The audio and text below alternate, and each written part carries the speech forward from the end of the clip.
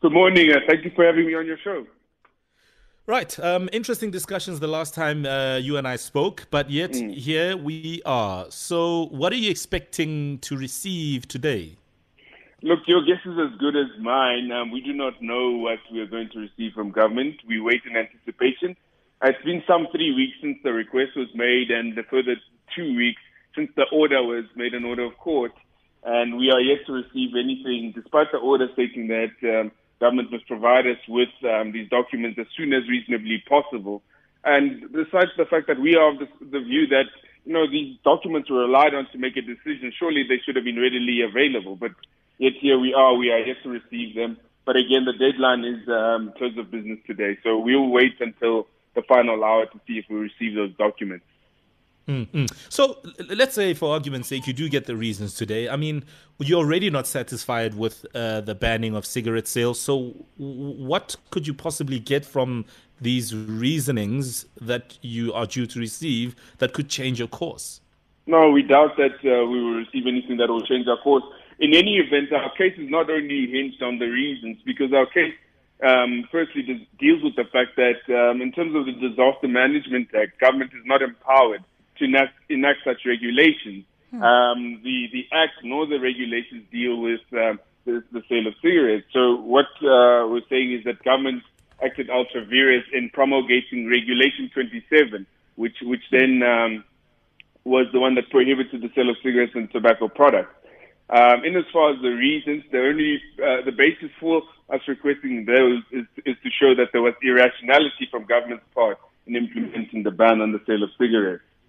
The last time we spoke, you had mentioned that court action would be dropped and that there'd be further and continuous engagement with government stakeholders. Take us through what those engagements were all about and whether they yielded any sign that the ban would be lifted as we go through the different levels, and if indeed you will see this particular court action through this time around. Look, the only court action that was dropped was when the president made the announcement on the 23rd of April that the sale of cigarettes would be permitted. But following the U-turn by the Minister of Corporate Governance and Traditional Affairs, which was obviously passed by the NCC, we instituted the proceedings on the 4th of May, and Part A was heard on the 12th of May, and that is the part that ordered, amongst other things, that we can manufacture for export purposes, and further that government must provide us with these reasons.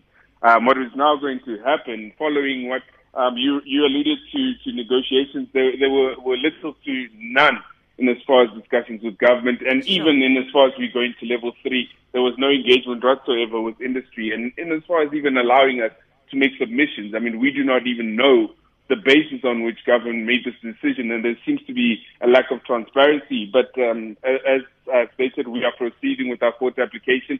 Following today's deadline for government, we will supplement our court papers by no later than the 29th of May, and thereafter have the matter set down for hearing in the Pretoria High Court. Okay.